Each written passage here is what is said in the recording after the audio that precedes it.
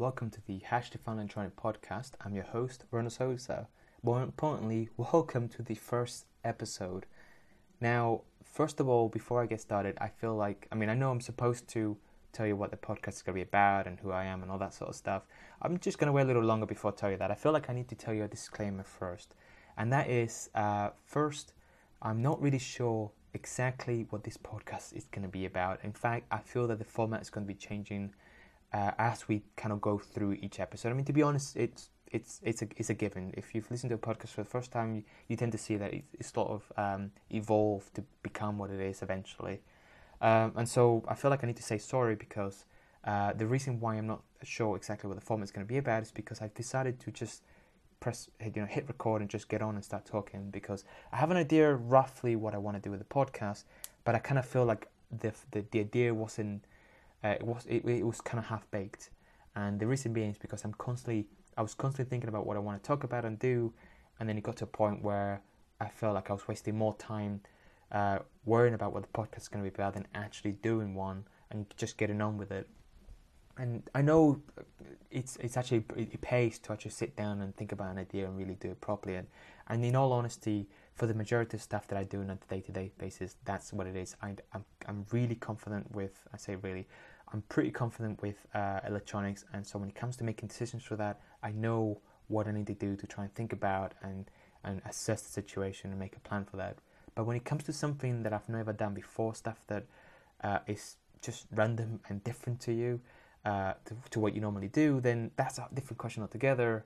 And the annoying thing is, I felt, in all honesty, it's been at least a few years in the making this podcast. For quite a few years now, I've been constantly thinking about doing one and thinking about the form I want to follow, to the point where every idea I kept scrapping every idea and throwing it out, and just got to a point where I was just feeling a bit sad for it, because I know that I can do one and I can enjoy doing it, and I know what the form I want to do, but I kept saying no. So the reason I'm actually recording this now is because I know roughly what I want to be talking to you about, and that is going to be about what I do and what I'm seeing, and hopefully marry this podcast to the YouTube videos that I've been releasing, and hopefully the products that I'm going to be developing for my company. So what I want to do with this podcast is essentially, I guess it's just going to be a random electronic nerd coming to, recording himself talking about his day-to-day life or stuff that he's dealing with. In fact, this is going to be I guess you can say, this is going to be my electronic logbook. This is my way of kind of keeping log of everything that I'm kind of dealing and stuff I've learned, so that maybe somebody else can learn from what I've been doing, and maybe you can avoid some of the mistakes, or even just find something else that's interesting that you may not have realized. And so before I go any further, and before I actually get started with explaining what this podcast is going to be, because I feel like I'm slowly edging that direction, I want to tell you that I mentioned the last thing, and that is, I ought to say sorry again, because the other reason why I didn't want to do this podcast, or the other reason why I felt like I shouldn't do this podcast, is because I have the habit of going off topic. I have the habit of kind of losing my train of thought on a particular topic and realizing I need to talk about something else altogether, going off to that topic and forgetting the first one altogether, and quite often, or more often than I like, end up making a complete mess out of it, making it incoherent, really, I guess you can say. But that's the beautiful thing about this podcast, because I'm going to have, hopefully there'll be other listeners who find this podcast interested, who'll be willing to give me that negative feedback that I need to both come up with the next, both kind of go back and talk about the topic I missed out on the previous podcast or previous episode or previous YouTube video, I guess, if you're watching from there, and kind of bring it back into track. And that was kind of the final reason. Well, that was kind of like the last. Well, I guess you can say that was the last thing I needed to kind of realize before I actually decided, okay, I can actually make this podcast and do it. And so this is where I'm at now. So what this podcast is going to be about, it's going to be about electronics, but not in the sense of that I'm going to be talking about general electronics. I have no interest of being a teacher or teaching you fundamentals of electronics, or even trying to show you, or trying to kind of explain how you can push some electrons around using firmware. I have no interest in doing that because there are loads of really, really good resources out there, both in podcast form and video and YouTube videos for that matter. For example, you got the Amp Hour and the Embedded FM on SparkGap. Two of them, as far as I'm aware, they're also on YouTube. So there's loads of places you can go to listen to general topic about electronics, general theory about electronics, and the last one that I mentioned, which is SparkGap. It's a great podcast to listen to if you want to learn stuff about programming, electronics, mechanical stuff. That they do a really good job at doing that on their podcast, all three. So I don't really want to replicate that. I don't really fancy being that person teaching you electronics, both because I don't feel like I have that state of mind.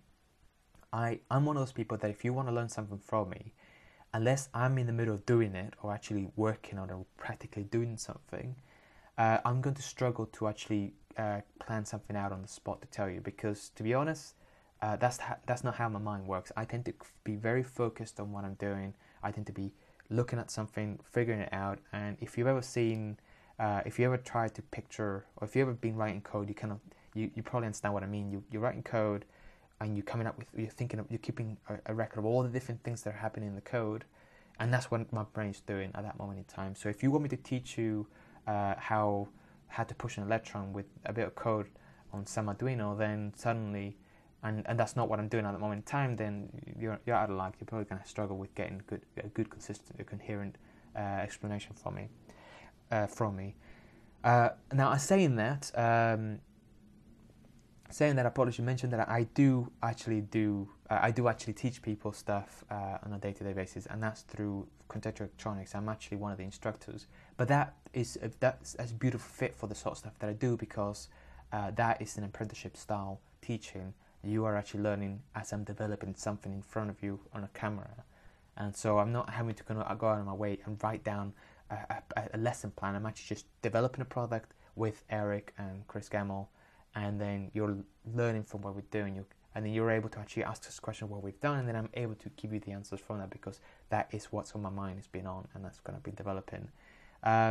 So that's the disclaimer I kind of wanted to mention with that originally.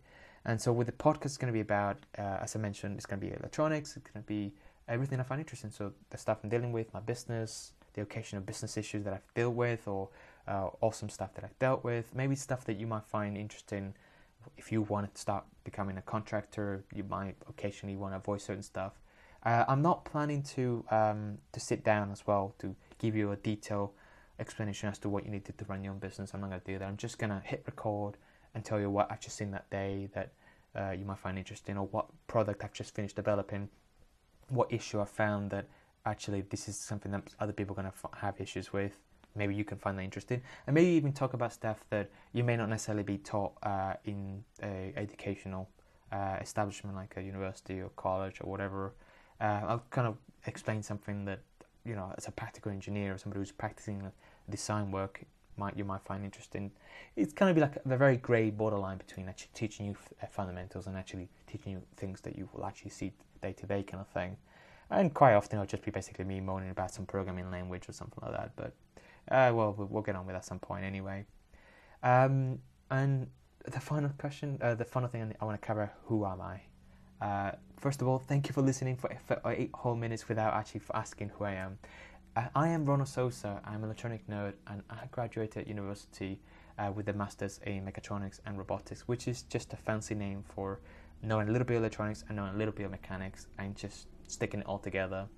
In all honesty, though, even though I graduated university with robotics and stuff like that, I can tell you now, I'm pretty certain all the stuff that I've learned, in fact, I tell you, the real learning started when I actually started working in a company. The university just got me the job. The actual learning that I gained from the better stuff that I do day to day is actually doing work and doing it. And in all honesty, though, if I had the chance to redo it, I would have seriously thought about apprenticeship, what was available at the time, because the company I was working, the first company I worked on, they didn't care that I came from a university.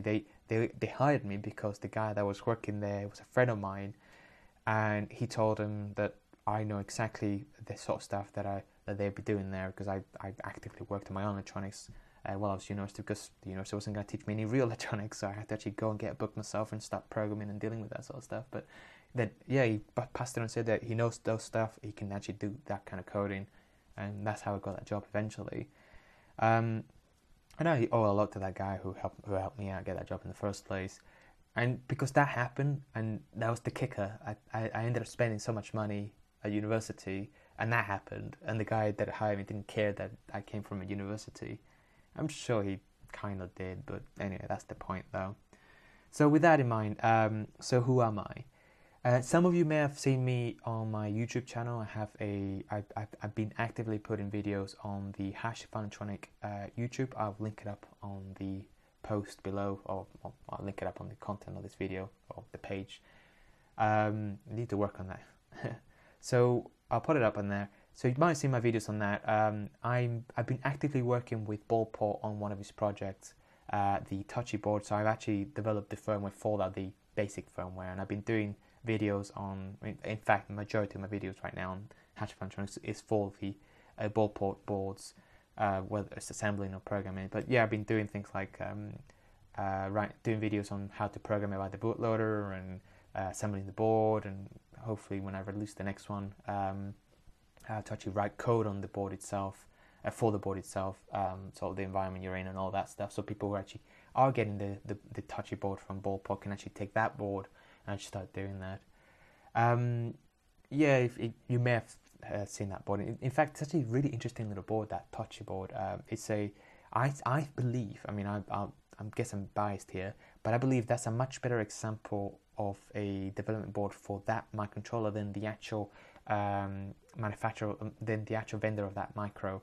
The micro that I used is the EFM8 SB1, which is a 8051 or 8052. I think it's an 8051 processor with a capacitance peripheral.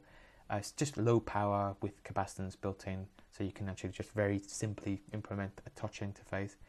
I think that's a much better one than the one that the vendor released, because it gets rid of all the crap. Like it literally is just a micro with the pads, with all the pins expanded out, so you can just plug it into whatever you want.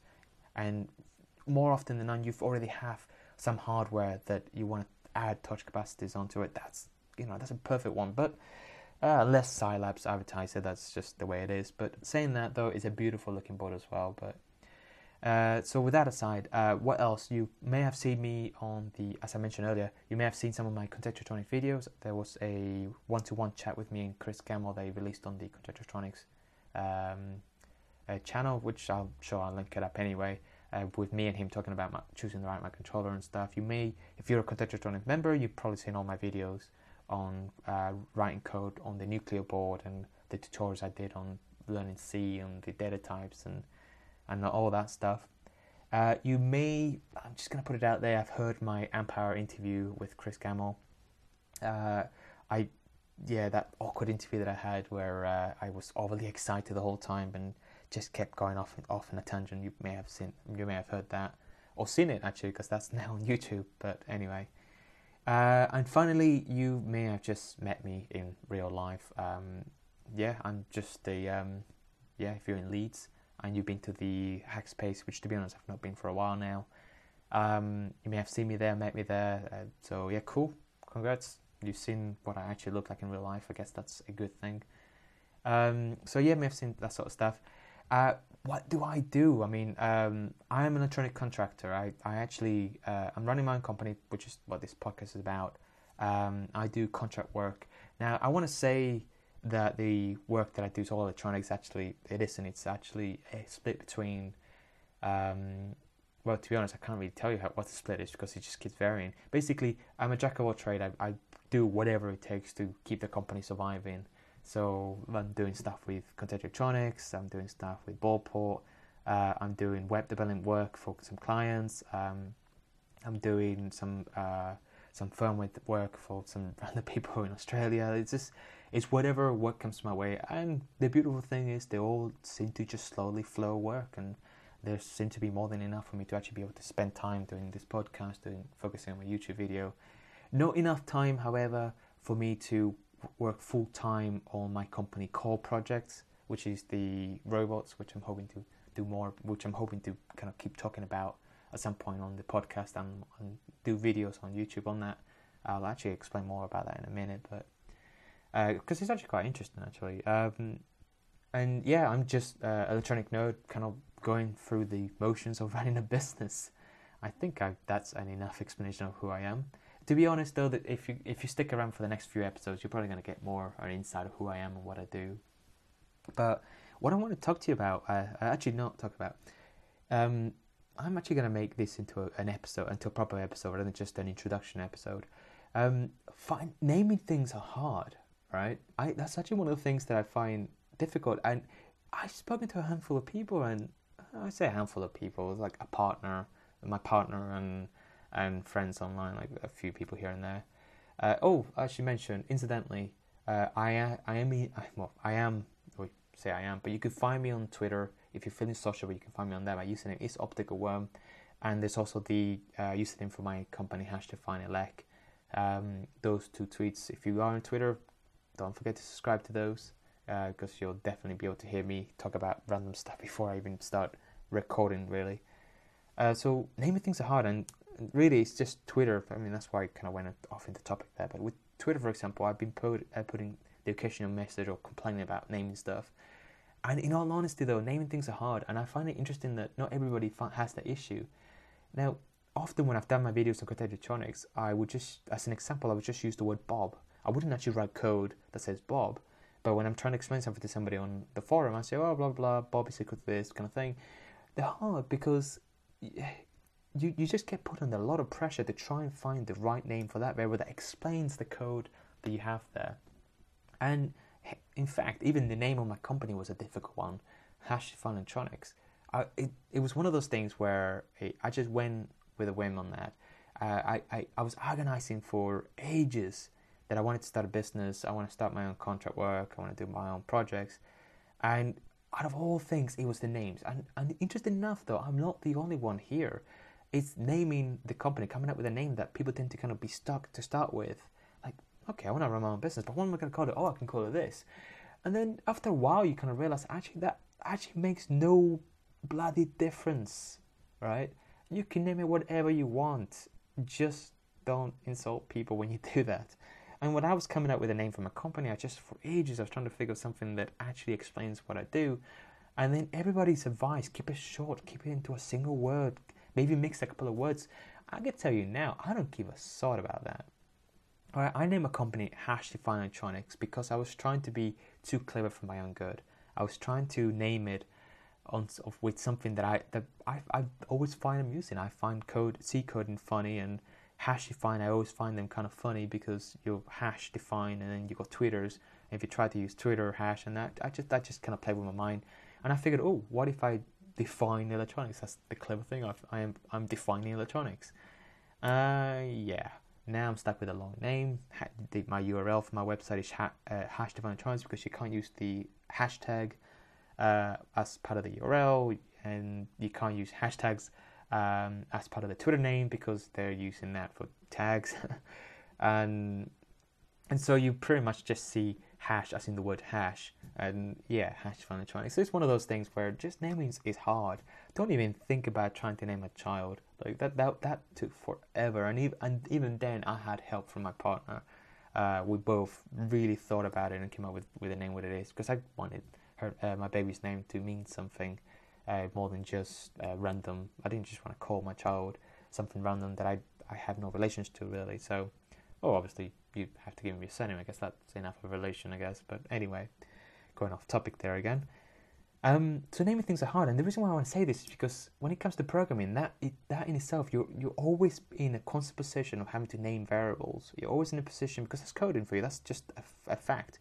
You're going to create a variable, and if you want that variable to be successful in explaining your code, you need to come up with a name that best fit.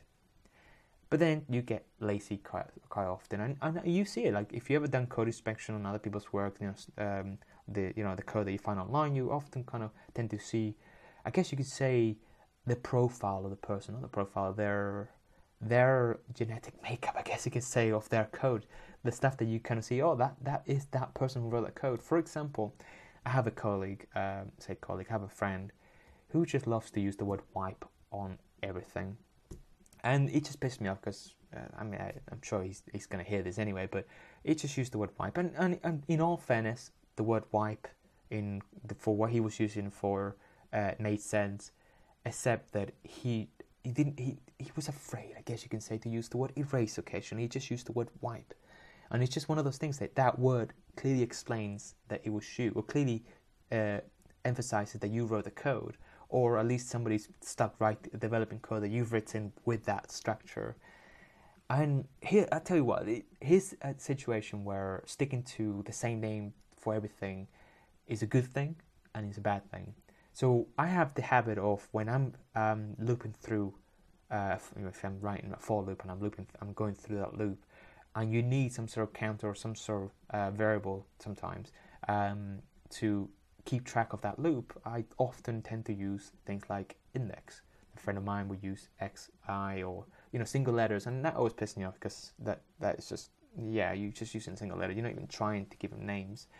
But I like to actually write full words, and I wrote the word index, and I often use it if there is no real context that I can just follow out, and it's just I'm indexing through or counting through, if you want to use count. But more often than not, if there's an actual context that could be improved with the actual name of changing it from index to something else, like for example, I have a LED buffer, then I might just do LED index, potentially, because it kind of tells people that I'm using that to index through that array, and it's an LED array, and that makes sense. But where it bit me, right, is when I started working on JavaScript. Now, in C, you can write variables you can create local variables within a function. And that was great because that's what I used to do. I used to use indexes within that function, never made indexes global, just that's how my mind worked. And if it did, then the compiler would complain about it. Oh, you've got two redefines. And you always have to redefine it, wouldn't you? You always have to do unsigned or uint8 or whatever it is that you want to do. And that's fine. But when I went to JavaScript, being new to the whole thing, I kept some of my habits of writing C going into JavaScript, which I should point out, JavaScript is not C. Don't migrate all your bad habits from one to the other because they bite you. And in this case, this bit me. So I was starting to write JavaScript, and I started naming my variables index. And then I got to this bug, right, where I have this function and it's looping through, and when it gets to a certain number, it's supposed to check if it gets to a certain number to get out, or, I mean, in this case, the easiest one to explain is like, I have a for loop, and then when the index goes to 100, it gets out, so it needs to go 100 times, and then within that loop, I'm calling another function, and within that function, I'm setting some parameters and stuff like that. And what I found is that it was always looping. It was a forever loop, and you step into it because you can use debuggers and stuff like that for this. I stepped into it, and I can see that the index was set to 0. It went through the function, and it was then set to 30, I think it was, or something. It wasn't 100, basically. If it had been anything greater than 100, then I probably wouldn't have found the problem. It would have been a worse problem, I guess. And the index was being set to 30. And if you're listening to this now and your experience with JavaScript, you probably already know exactly what just happened there. But I'll explain. It's been set to 30, and then the loop will go back to the top. It will become 31. It goes into that function, and then it comes back out, and it's back to 30. And it goes around, gets set to 31, and it was just an infinite loop. And I was like, what the hell just happened here? What's going on here?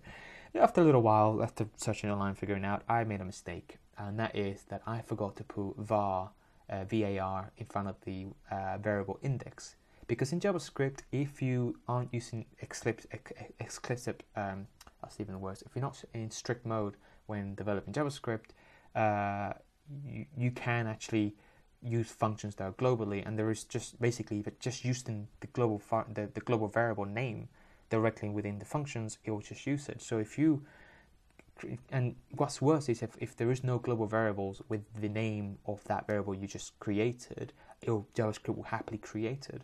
And so what was happening is that I was using index in a lot of different functions without this var word in front of it, or the definer. in front of the variable name. And so what's happening is that if that's the first time that index variable was called, it was the first time that your JavaScript code sees it, then it creates it, and it keeps it there. And if you call another function that has the same index name that you're using, the same case sensitive and all that, then it'll use that variable and it'll continue from there on. If you're not resetting your variables, which quite often I did with all my variables that I was creating, I always set a default value, or depending on the case, but in most cases I did, then I didn't have this issue. But then suddenly I'm calling this function within a function, and then I have this index which started at 0, goes into this for loop. I created it as without the keyword var in front of it, and so it became global, because JavaScript, that's what it does. If you create a variable within the function without the word var, then it thinks that you're trying to create a global variable. Thank you very much. And then you call this other function, you've done the same mistake in there as well, and then it starts altering the original, or the first one that was created. And when you get out of that function, you now have index on the new value, and it was just a forever loop. And it took a while, and now I automatically write the word var in front of every variable. But that was the pain. That is one of the issues, where if you get used to using the same names for things, and you expect that to work in one language and then go to another, then forget your bad habits. Try and get rid of them before you go to a new language, or at least get ready to learn the hard way. What happens when you don't actually read the full spec of a programming language like JavaScript, which in itself is full of holes, like Swiss cheese, I guess you can say. But saying that, I do enjoy programming in JavaScript. I know I'm an embedded engineer, and I actually enjoy writing in JavaScript. Saying that, though, I have actually not written any JavaScript on a embedded device. It's always been on computers, but anyway, everybody has different taste on things. I mean, I'm sure some people out there, I'm sure you enjoy Python. Some of you might enjoy Python and other Ada or Lua or whatever other languages out there. Anyway, everybody has their own personal preference. But so that was interesting. So naming variables are hard, right? I just kind of feel like if you do it right, then your code makes sense. If you do it right and you do it somewhere else, then you end up paying for it. So there's no real winning, to be honest. You're just never gonna win on that sort of stuff anyway. But who's gonna know? Before I leave, I want to talk about my robot project. I just thought some people might find that interesting. So when I started this company, I can't remember back 27 minutes or so how much I've talked about this. But when I started this company, the intention was for me to develop my own electronics. And what you quite often find that if you're a contractor, if your company primary work is contract work, then your own personal projects is pretty much going to be dead in the water until you really work your ass off to try and find the right amount of time to do it. You know what I mean? The issue is that I started my company, then I decided to have a child, and then I've taken all this new contract work in the last year or so, and then just trying to find the time to work on my robot, and it's just been a constant battle trying to find time. And then I've also decided to start a podcast and also develop or do more videos on YouTube. But in all honesty, though, all of this does marry up anyway. So I think I did mention that earlier. But so the robot is meant to be I think I might have mentioned this, but the robot's meant to be a starting point for to be honest, it's meant to be a starting for developing image processing based robots. I know that sounds like a really gimmicky name, but the thing is that when I was at university, I was very happy at doing image processing. That was kind of like one of my passions when I was there, when I was first introduced to it. I was developing robots, I was playing with that. This was the times before OpenCV and all that stuff, and it was great. And the problem is that as soon as I left and I started working in the automotive industry or in the fuel industry, I ended up kind of giving up a lot of my free time. Well, I ended up giving up a lot of the time I used to spend on my own projects to work on that sort of stuff. And then you end up kind of, if it's your first big company you're working on, or your first company you're working on, you tend to kind of be tired when you get home, unless you're one of those miracle people who can just keep on soldiering on. So I ended up kind of giving up on that. So the idea behind this robot really is just to try and get me back into the flow of things. But the thing is, though, I don't want to go into developing OpenCV. It is OpenCV, yeah, it is. I don't want to get back. I don't want to start working on something that's already been fully developed and making it easy for you to develop image processing. Because in all honesty, I'm not looking to discover and play around with image processing techniques, I am looking to get back into the swing of things, and even have a very basic system, and kind of seeing how the constraints on that will help me solve some of the problems. And so really what I want to end up getting to at some point with this is what I want to kind of get on with this is it's have a little platform where it's not running a Linux-based system or a processor. It's just running a very basic embedded device with a very basic or a cheap camera module, and just kind of see how much I can get from that and play with some of the concept. Because when you are working on the bare metal, you're having to deal with every bit that you're dealing with, or you have to deal with every single bit of the camera that's coming through, both the image, the memory constraint, the even the speed that the image is being processed. And ideally, if I can start with something fundamentally basic as that, then I can slowly build up to a much larger, grander scale, which ultimately I want to have a full stereo vision, a robot that is capable of seeing from two cameras, being able to detect objects, recognizing objects, and possibly get to a point where there's enough people helping me develop it that we can actually start making useful robots, and not just robots that are just avoiding objects and just hovering around the house, robots that are actually making a difference to both entertain, to actually try and do some more slightly higher advanced tasks around the house, and even just a platform that just allows people to get started and allow them to choose which difficulty they want to go to, or how simple they want to develop that. So that was the idea behind that robot. I have done a 3D print video or a time-lapse video on my YouTube channel. I posted one showing you the chassis being printed. That's actually the robot that I'm on about, that I kind of want to work on. I will link up the project page onto this video and to this at the end of this podcast anyway.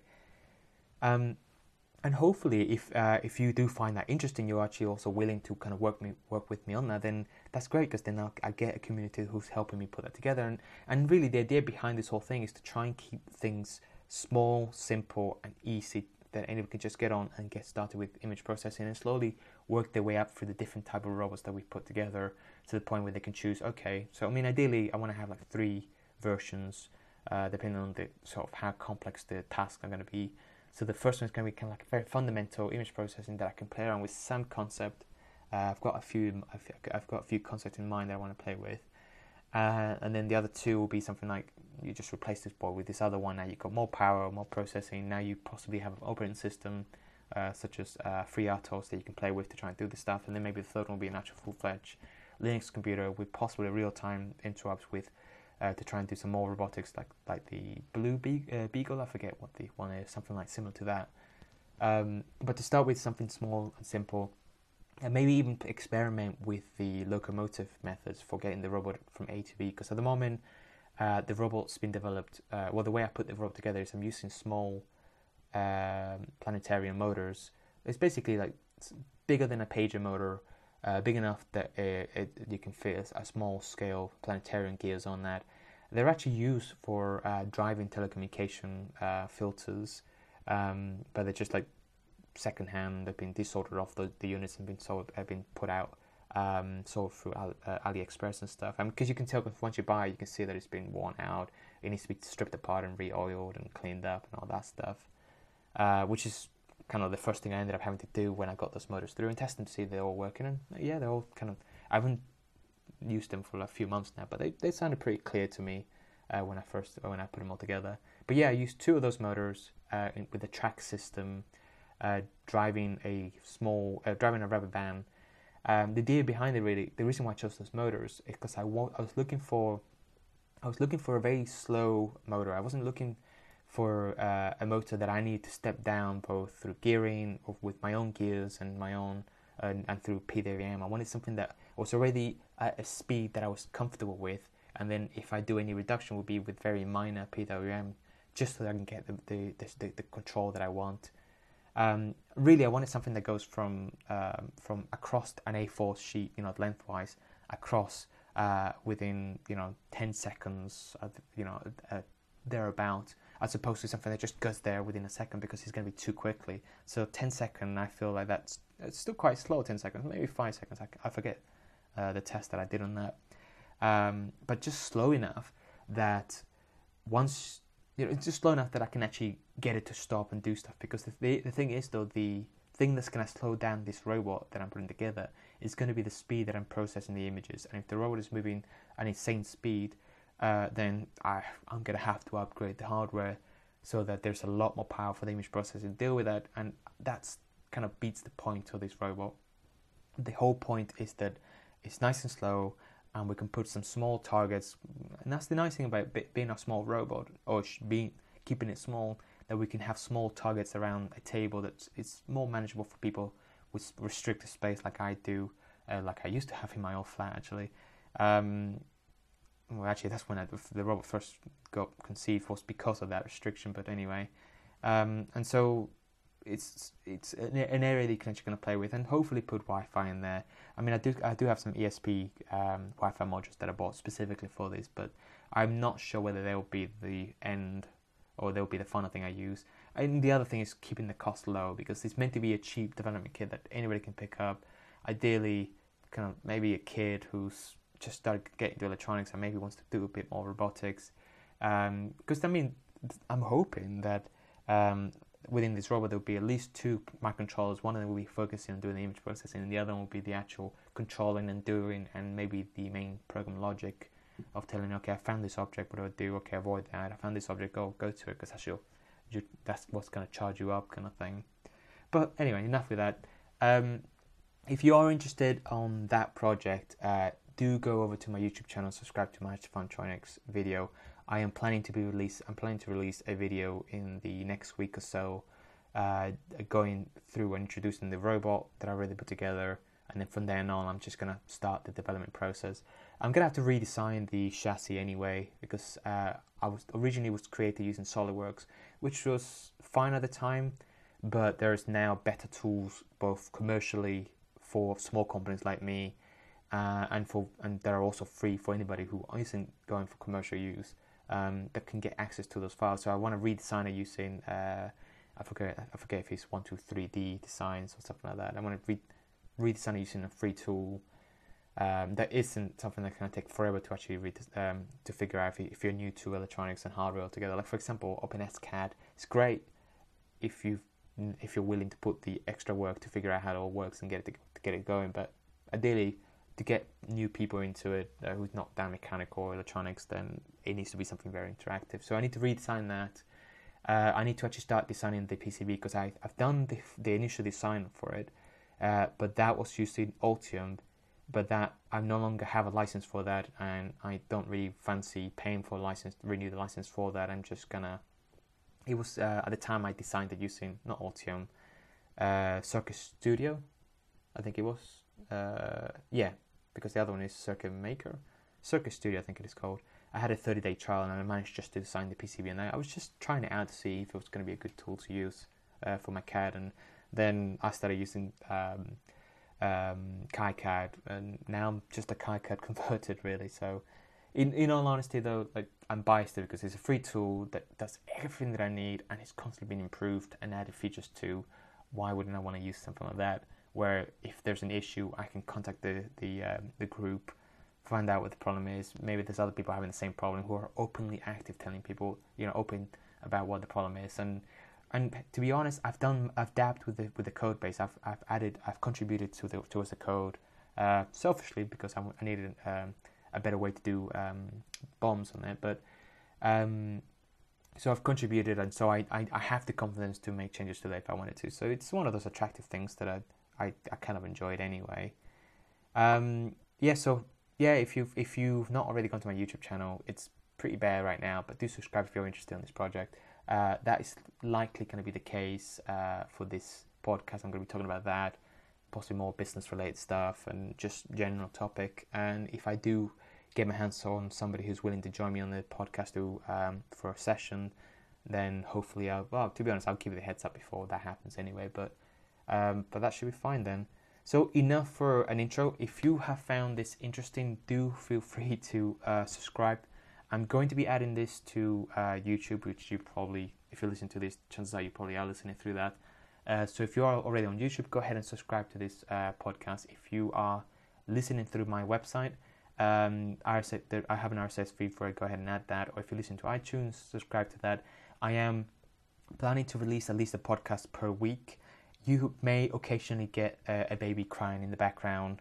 Can't help it. It's what life has dealt, and to be honest, it's a natural and a good thing to have around because it keeps you awake at the right time of the day. So that said, if you're finding all this interesting, don't be afraid. Go over to Twitter, subscribe, give me some feedback, because that's only going to make me feel comfortable knowing that there are other people actually listening to this, and selfishly allows me to see people who are actually like-minded, which I'm always happy to talk to on that. If you're on the website, RSS feed. If you're on YouTube, there's a subscription on that. And that is it. So that's it for me. If you have any questions, well, the best place is to really, even though this is going to be on YouTube as well, the best place to leave me comments is going to be on the website, because on YouTube, as much as I want to keep spending my time dealing with comments, which at the moment there's none, because it's a relatively new website, a relatively new channel, I primarily just tend to just focus most on the website, because I kind of feel like that marries up with the actual content, because I'm able to actually give you a more detailed description of what's happening on that podcast and that. So, well, I should be, hopefully, because I've not done this yet. We'll see anyway. Again, do feel free to give me some feedback on this, because I'm still new to all this. I'm not even sure if the audio quality is that good in the first place, but we'll see how it goes. Again, if you listen this far, thank you for listening. That is it for me. See you later. Bye.